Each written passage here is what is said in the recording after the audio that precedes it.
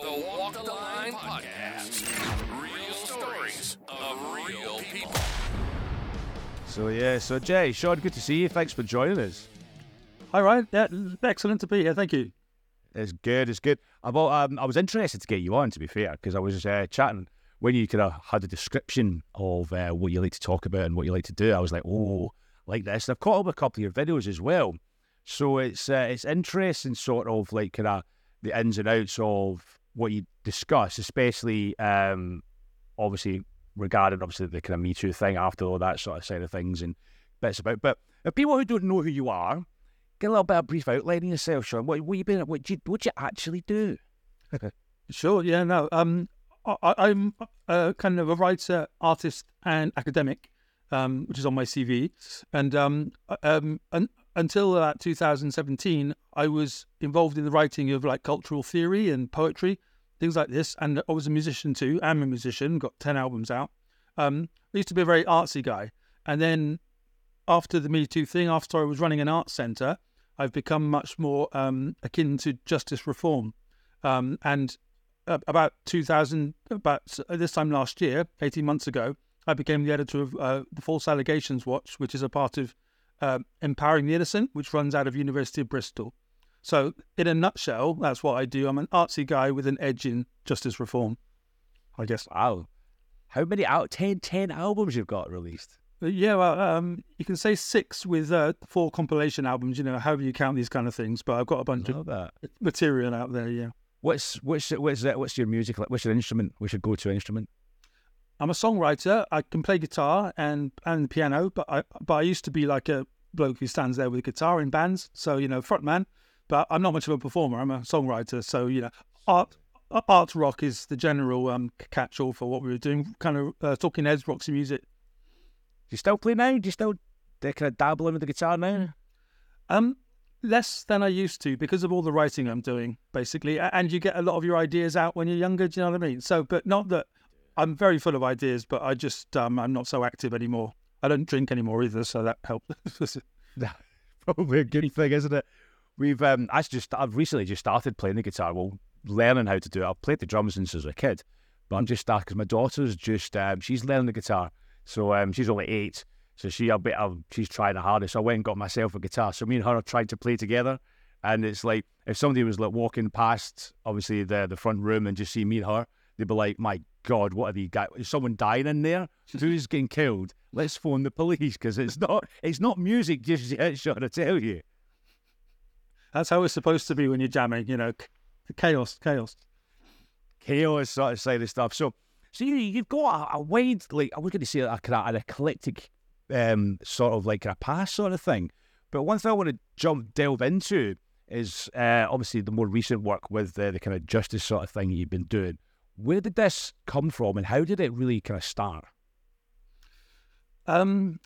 I was running an arts centre in 2016 on the south coast here. And that was at the high point of the Me Too movement. And at that place, without going too much personal detail, there were some allegations around that kind of subject. And quite quickly, as the manager there, I had to basically do a crash course in law in how to handle allegations and such things and what was behind it, what was going on. And I started to understand how the politics of these things work, how the media and justice work together to take down independent business owners and things like this. And so I, as opposed to getting upset about it and for the other people involved, I just decided to get informed because that's how I respond to challenges, So it started at the high point of it all here and then went into a more academic form over the last couple of years just because I'm quite good at keeping information and then kind of churning it out again. So, and that's what being an academic is really. Wow, okay. I mean, when you were learning the ins and outs of things, did you really see, like, obviously you go through like laws and all that sort of set of stuff and what this sort of like kind of society has created so far, and it's from back then it's changed so much until now because of a number of different things with the Me Too movement and different sort of scenarios that have played out. Did you see anything when you were learning much about it? Did you see much of like, say, like, I can't believe this is actually the way it is? Did you see any sort of like discrepancies? And I mean, how did you tackle that? It quickly became obvious how if you have an interested person in authority, be it a police officer or a judge, well, not so much judge, or just any kind of investigator or a journalist increasingly these days, how their interest is in basically demonizing people and how you can kind of create a case against people without evidence. And so we started to work out how to do this and to kind of connect the connect the points between how that can happen, from allegation to the police just being interested in conviction targets, to the authorities just wanting a place closed down, to the local press then exploding it and destroying a person's legacy. And that happens on a very small scale, like all around the country every day, up to the big stories like the Weinsteins and the Brands and things like that. So all that fascinated me, because it's like an art form in itself, and it's very, very ugly and destructive for the person. But, you want to analyse what's going on and why, and I'm still doing it. And I got the support of Dr. Michael Norton, who's the miscarriages of justice expert of the country up in Bristol. And us two worked together very closely on this, and he got me to be the editor last year. So I've got some expert help. Oh, that's well, it's great. You've got a little bit of backing as well. Yeah. Especially someone so high profile, which is great. So, I mean, going through like when you were first starting and all that sort of stuff, and you were learning about the current, I would say the current status with certain kind of like laws and such like that. What you're obviously going through, like you're learning this, you're seeing it, you're understanding it. Did you not notice? Is it not a bit demoralising sort of thing when you look at it? Do you sit there and go, if this is what it's like, the people have not got a chance, or were you more motivated to make change? It seems really, really kind of demoralising, exactly as you say, and quite quickly you start to become like a mentor for the mothers of the accused, as we call them, mothers and the sisters and the brothers, who are actually the ones who tend to get in contact with you to try and look for a way through. So you try and help them in as rational a way as you can to be resilient, and also explain basically that it's not personal. These things feel really personal when they're happening, but the fact is they're being kind of weaponized against people for political reasons. And once people realize that, especially for people that I knew going through it, a lot of the pain of it goes away, because you start to realize that it's targets or a promotion or a political edge that people are after. Doesn't stop you holding them to account, but it just means that the whole thing becomes less personalized. And that's the way to handle professional problems, isn't it? Or these kind of life problems. I don't know if that answered you.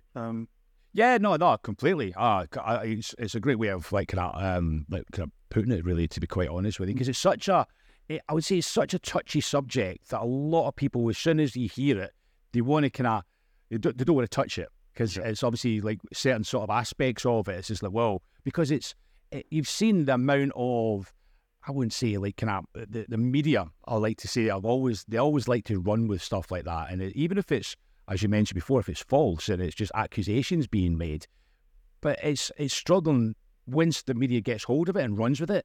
How's that, even if it's false, how's that person ever going to get back from that, because of obviously the high-profile attention they've had? Have you experienced like kind of much sort of like kind of people really not really recovering from it?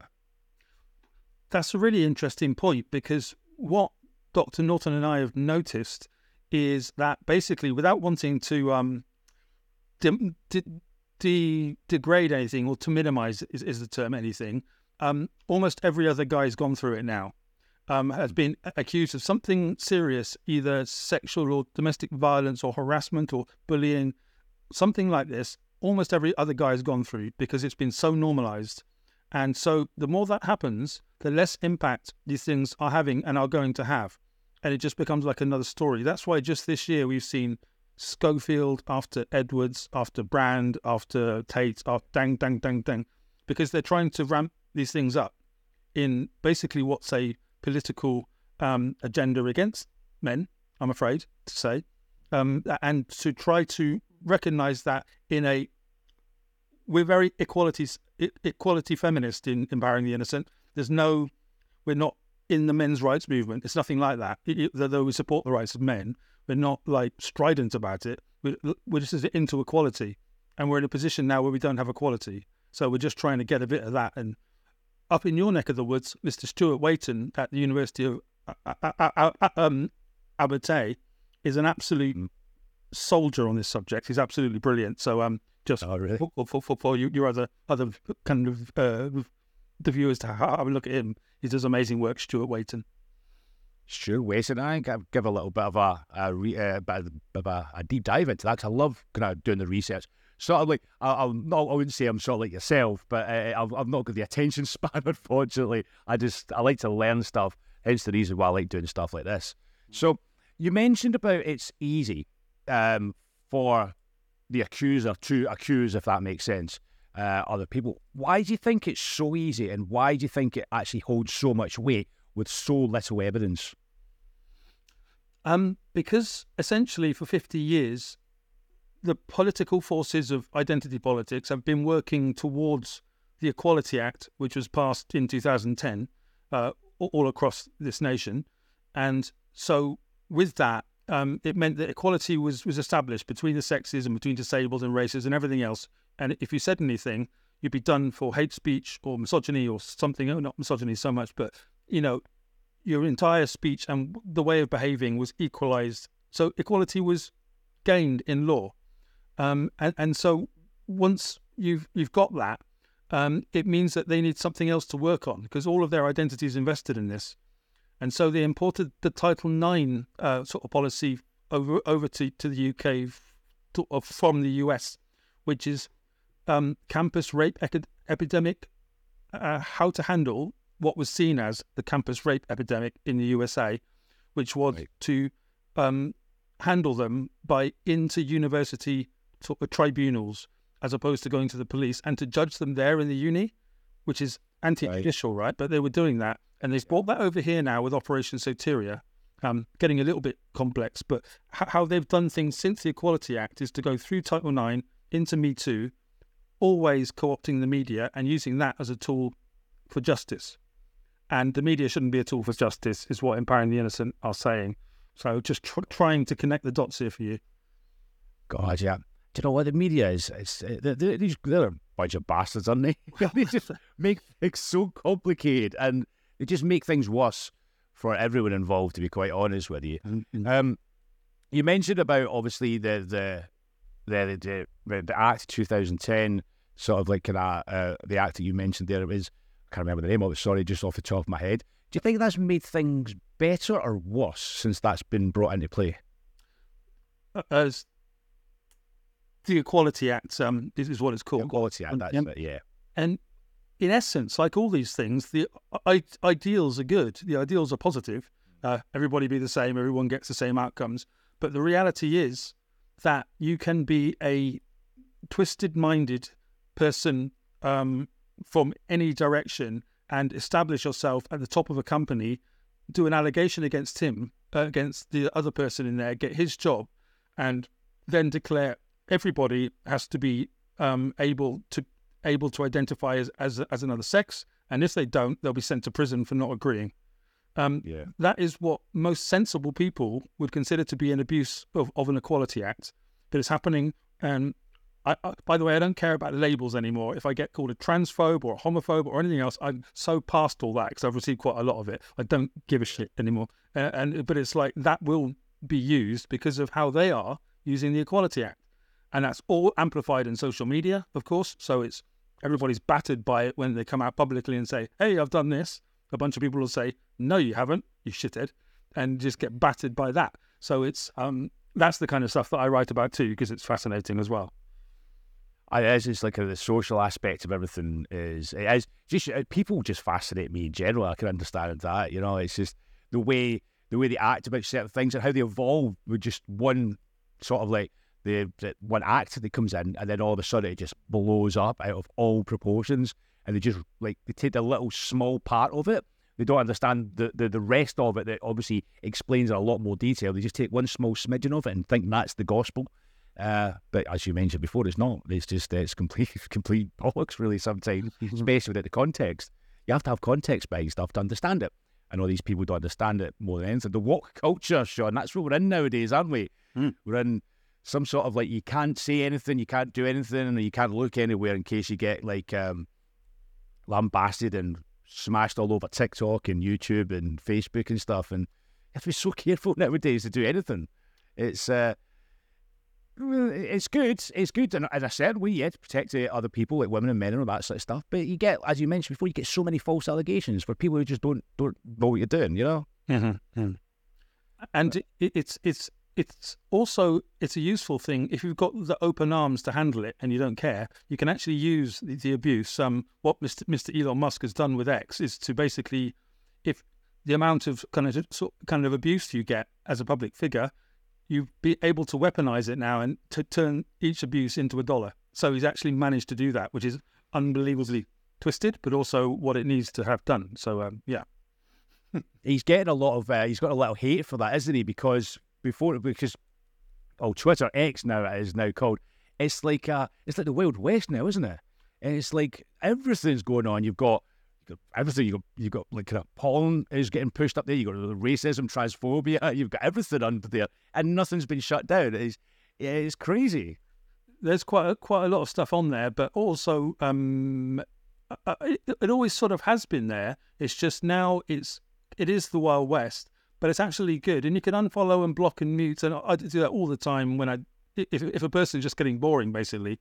It isn't the other stuff you mentioned that bothers me, but if a person's boring, I mute them, you know, and it's like, shut. And then you try to find your own little navigation way through it.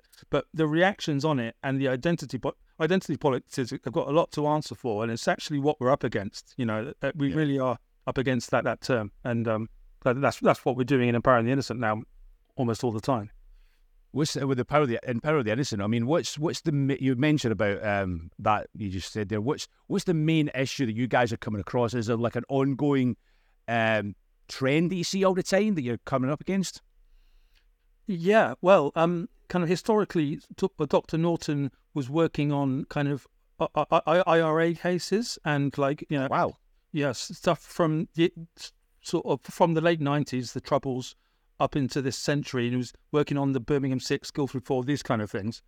Right. And in time, especially after the Equality Act and then COVID and all that decade that we just gone through, he started to understand how basically the 2003 sort of sex laws and the criminal justice bill in England and Wales, not sure about Scotland so much, but I'm sure they're very, very connected closely, were brought in by Tony Blair's people, by New Labour, and they are just so broad as to make the subject of sexual harassment absolutely everything from a violent rape situation, which makes everybody go, to a touch on the knee. And he's kind of, we've been trying to work out, as you say, people don't want to go there, it's frightening. Well, they absolutely use that. They completely depend on the fact that no one wants to talk about it. And the good thing about being academics is that we go there and we don't care and we cite everything. And, that has to be done because of what they're doing. When the politics and the media get as integrated as they are, it's up to us and sort of podcasts like this kind of communication, which is not Ofcom, it's very, very important. Regulated. We're actually able to talk and communicate. And we're not about to get anyone in trouble. That's not the game. The game is to analyse and to discuss that in a fun way, Yeah, of course. I mean, that's a good thing about having like a sort of platform like podcast, because it isn't regulated. You can't have people telling you what you can and what you can't say. It's like an open forum sort of thing. And I think people don't understand that podcasting is probably one of the only channels you can do that. You can't do it on like platforms like Facebook or video because you're going to get kicked off. All these social medias are going to get kicked off. Mm-hmm. All these podcasts, this is the only time you can actually open and actually speak freely. And that's why a lot of people are starting to kind of flock towards this sort of avenue of like creating, because staying away from the mainstream media sort of thing, away from the news, because you don't know what's real and what's not. And come to podcasting. Come listen to us. Let's talk about it. It's great. Absolutely. I love it. It's really positive. Have you seen? Yes. It is. I mean, to think that this is a positive thing, but there is also a lot of negative sort of like kind of understanding of all this sort of side of things. It's I mentioned before that a lot of people don't really like talking about it, But do you think it does happen? A lot of false accusations are made. A lot of people lie. A lot of people's lives are ruined and all that sort of side of stuff. It seems so ingrained and so easy to really go down that sort of route. Do you think we're too far gone as a society, because we're so used to it, to change it? Or do you think there is actually a way out of, like, kind of the way we think and the way we act around these sort of scenarios? In 2009-10, Keir Starmer, as the Director of Public Prosecutions, introduced the policy of to believe the victim to the Crown Prosecution Service. Right. So basically, you didn't need evidence. All of the emphasis of a trial would go on to what the supposed victim would say, and they've already given the frame in the title. There isn't a victim until the verdict's been called. There's complainants and the accused. But for the last 15 years, the criminal justice system has been taken over by this ideology. The public don't know it, because nobody knows about the criminal justice system until you've gone through it, really. And so, but now, so many of the mothers of the accused, as I call them, have gone through it, and lots of people have been to prison, have come out of prison, and have gone through some sort of fire, or that they've had their business closed down, or had their legacy destroyed. Loads of people are like this, and very few monsters out there, I can tell you. I communicate with all kinds of people all the time. There's not monsters. They're just people being shafted by various forces. And so what needs to change is for the believe the victim thing to be restored to objectivity, which Keir, a couple of years ago, said, well, that's what we did in the first place. Well, no, you didn't, because it's still existing, because it's very useful for the female vote. But the female vote is actually becoming slightly changed now because of the mothers of the accused. There's many people who are going, well, I don't believe with a bunch of young women just because they're saying it, because they've seen Amber Heard and etc. Not just picking on Amber, but that kind of thinking going everywhere. It's basically giving the keys to the prison to a bunch of toddlers and say, just go and do whatever you want. It's not the way that a liberal democracy should go. So we're working on bringing believe the victim back to normal, which is investigate the story, because the police haven't been doing that. You've just been jumping straight towards the accused, and soon as it's the old school phrase. It's like democracy and like the courts. It's like innocent until proven guilty. It's completely opposite in this sort of scenario, isn't it? Exactly. You've been accused, so you're straight. You're guilty. Prove your innocence. Then you're like, I shouldn't need to, sort of thing.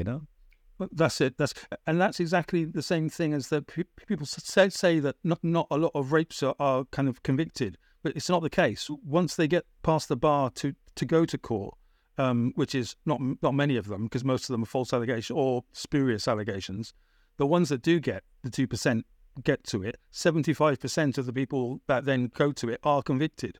So there isn't a lower rate at all. That's the reality behind the stats, which is always quite difficult because all the stats are very twisted up and can be done with whatever you want to do with them. But that's the reality, what I just told you. Yeah, depends on who you're talking to, what stats they come out with, really, isn't it? Exactly. We're committed to not being like that with empowering the innocent. We are really committed to objectivity within it, because there's so much bullshit. I mean, they could say, like, for instance, like someone is going through this sort of scenario right now, falsely accused. What would you do? What would you advise that person to do? How would you tell them, say, right, this is what you need to do? Well, hopefully they've got a lawyer or a good lawyer that they trust and like, because they've had something in their life before where they have a person they can trust. That helps. If they don't, which is normal, the first thing, as I've just sort of talked earlier, is don't take it personally. It feels very personal, but it's probably much more political than that. So there's a person that's got an edge. You're aware of it. They know. And also, there's a lot more sympathy than you think out there, because loads of people have gone through it. They just don't talk about it. And the problem with this is the absence of transparency. So, which is why we try to be as transparent as we can at ETI, and just to realize it's not personal, and they'll probably get through it and be fine. And once they are through it, there'll be people in their ear saying, happened to me as well, mate, don't worry about it. This is the reality. It's a learning experience. Like everything in life is a learning experience. This is as well. And then again, they might have done it as well, which can't be ignored, of course. Of course, you have to go through the most, make sure you haven't done it. If you have done it, I hope you go to fucking jail, you bastard. If you haven't done it, there's obviously help there for you. So I think, do you think it's going to change anytime soon? Well, the fact that, as I was sort of saying earlier, they got all these stories out this year indicates a degree of panic. And the things that they're doing to various sort of people in the public sphere this year, trying to just destroy everyone, they really are panicking about social media and not being able to control the narrative. And that panic can only be a good thing, because it means that we're going towards some kind of retribution and just a reckoning of how things should be. Mr. Andy Malkinson, I guess you guys would have got that case up in Scotland possibly just earlier in the summer. Yeah. That was right. Sort of released, exonerated after 17 years of being inside for a rape he didn't commit, proven by DNA. And it's massive. And Greater Manchester Police was sitting on evidence for 15 years and the courts just ignored it. So it's very, very obvious how these things can be manipulated. So that kind of thing happening again and again is going to make people go, hang on, there's something wrong here. And that's what we're doing at Empowering the Innocent, supported by University of Bristol. So we're very... I don't say supported like they're sponsors, but as academics, we have to put things in their fact checker, and the fact checker is sound, because that's what Dr. Michael does. I'm a bit more of a scribe. I'm a bit more colourful. He's facts. He ensures everything guy behind it all. Right. Yeah. I mean, it's very powerful once you have that sort of kind of, I wouldn't say backing, but that sort of kind of a system like university, a very high profile university as well, that you can use to kind of, it gives you a lot of legitimacy sort of thing. So it gives you a lot of pull sort of thing, especially in certain cases. Do you, with the kind of the faction you've got, is it, how do you operate? Do you get cases? Do you go and look for them? Do people come to you asking about certain scenarios? How does it actually work? There's a couple of sort of sources out there where, like with the falsely accused support organisation, FACEO, on X and Twitter, they've got the social media platform these days. So in the past, they get on the phone because they're panicking and scared. Now it's slightly more going to send an email, and eventually it will come through to me or Michael, and we will discuss the case, say what happened to this person. And now they're coming from all over the world. We've got a bunch of stuff from America. So, oh, wow. Yeah, we're not going to close down the walls just because of, and it's very good for comparative sort of studies, because we're not solicitors. We are reporters of the side that's not heard in the media. That's what's important to remember. We're not there to get people off, and we're not paid in that way. So it's like we're there to put the side which is ignored, because we're very aware.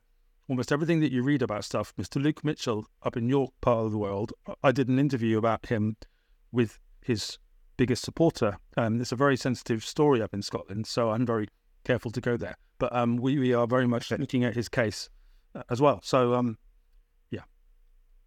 Mostly do your kind of classes like investigators sort of thing, aren't you? That's our kind of... Yeah, that's... Like Sam, you think? We just hear what the person's got to say, and we check that with the things that have been said about it in court and in the press and media. We ask them how they feel about it, and it's usually angry. And so then I'll edit their story into something publishable where it's good to read, and that's basically the process. And all these stories, from fraud to sex stuff to all kinds of other things, to murder. There's all sorts of things that we'll represent, because people have rights and they forget that. Of course, yeah. I mean, are you getting more and more busy as you start to get a bit of notoriety sort of thing? Do you get are you inundated with emails right now, or is it kind of okay right now? People have a habit, after the storm clouds have passed, they often scurry away to get on with their lives, completely understandably. So a lot of people who would come to us don't, because of that, and we don't kind of blame them. But there are some more persistent ones and really special cases which will just seem obvious, and we'll go and talk to them, we'll approach them, then approach us, and it just makes sense to tell their story. They're all there on the False Allegations Watch, and some articles about big characters and articles about littler characters. Mr. Jeremy Bamber, Mr. Clive Freeman, Robin Garbutt, all these characters are there on False Allegations Watch or CCRC Watch under the Empowering the Innocent umbrella, and we we write about them. There's lots of Scottish things, by the way, because we got obviously Scotland. It's there. It's a massive part of these islands, right? So I don't know if that's a good thing or a bad thing, Sean. now it's a lot more of a real thing. I can tell you that. There's such a reality area for Scottish. It's a crazy one, isn't it? So, I mean, you've had this recent one as well. The famous footballer Mason Greenwood. So you've had that's really hit the headlines, and he's now really he took a hell of a beating, really, to be fair, because nothing was really proven, sort of thing. Have you looked at that case quite closely? Have you followed that at all? Well, it's so hot on the trending that we tend to come into things after they've stopped trending, in a sense that he's created this incredible sort of furore in the way that the Depp Heard case did. He's always there in the sidebar. Basically, in answer to your question, it's almost too high profile for us because it's a pop story in football. I'd be very happy to go there, but the fact is that he hasn't even said that it wasn't him. It's just that what does that sound like and what was it? I mean, I'm not going to pontificate on a case that I don't know as much as I should about. But they've both got our sympathy as always. Of course. I like it. I like the answer. Deep away from it. Very sensible, Sean, to be fair, especially why it's so high profile. I don't blame you. I don't blame you at all. So, I mean, what's the future looking like for you guys at the minute? I mean, what are you looking to achieve? Well, the main issue, like the Believe the Victims thing I was talking to you about, to get that back to normal, is actually achieved in fact. They're not supposed to be doing that anymore. However, they still are. And if you read a press report, they'll say victim, victim, victim, victim everywhere. And you're like, there aren't any. All of your viewers, every time they read that in the paper, should realise there aren't any until the verdict's called. Then there is one. Right. And then even not when it's been a miscarriage of justice, Andy Malkinson. So, of course, that terminology, the language of all these things, we really want to work on that. And then the 2003 sort of sex law stuff, where they've basically inverted the principle of innocent till proven guilty, we want to hold the MPs to that and to say, do you realise what's been done? Because it takes 15, 20 years for this stuff to come through the system. And that's why it's coming through now. And you're seeing case after case after case, while the world is becoming homogenized in terms of, the global situation, not to get too far down the rabbit hole, but it's becoming difficult to assert your judicial independence. Britain's quite good at doing that. So, including Scotland, I have to keep saying including Scotland, which is rubbish, isn't it? You know what I mean? This idea, as until we aren't, it's like we are good at being alone and saying this is what we're doing. So we actually want to create a bit more of that spirit in empowering the innocent, just standing up for yourself, basically, in the face of the law and in face of being called all kinds of stuff. It's only words and it's only labels. It seems as if you're fighting a good fight and you're fighting this like the voiceless sort of thing. I like to say that's sort of scenario sort of thing, which is it's a nice little analogy. Analogy, I should say. I like that. You could use that if you want, Sean. You can use that. Sounds good to me. The voiceless, nice. But so Sean, obviously I've kept you for a bit now. So where can people find more about what yourself does and all that sort of thing? Where can people reach you? Yeah, if they want to buy my own books, which are about culture, the music and stuff like that. And the last book I did earlier this year was called Compelling Speech, The Stammering Enigma, which is about the stammer that I have that your guests will have worked out by now. And I actually wrote this little autobiography earlier in the year about it. I'm quite open about it. So I touch on lots of things in culture, including things like that. So that's there on my Amazon page, Sean B.W. Parker. And they can go and buy that or have a little look at it. And then if they want to get into the cases we're talking about tonight, they can go to False Allegations Watch on Google and it will come up there. It's a Wix site, WIX, and they can go and see all about all these cases we've been talking about. Fantastic. Obviously, if you're listening, we'll if you look at the description, we'll put all the links that Sean was talking about straight to them, so you can get to them for your convenience, and that's what I like to do, But yeah, Sean, it's been an absolute pleasure. Thank you so much for taking time out for having a chat, and obviously telling us what you do and everything about the ENLI and all that sort of stuff. I really appreciate that. It's great. Hopefully we get more people kind of coming forward to yourself, or hopefully more recognition for what you guys do. It's a fantastic thing you guys are doing. And let's fingers crossed we can you're fighting a good fight and doing what you can for the guys and girls out there. Voice for the voiceless. Thank you very much, Ryan. Lovely.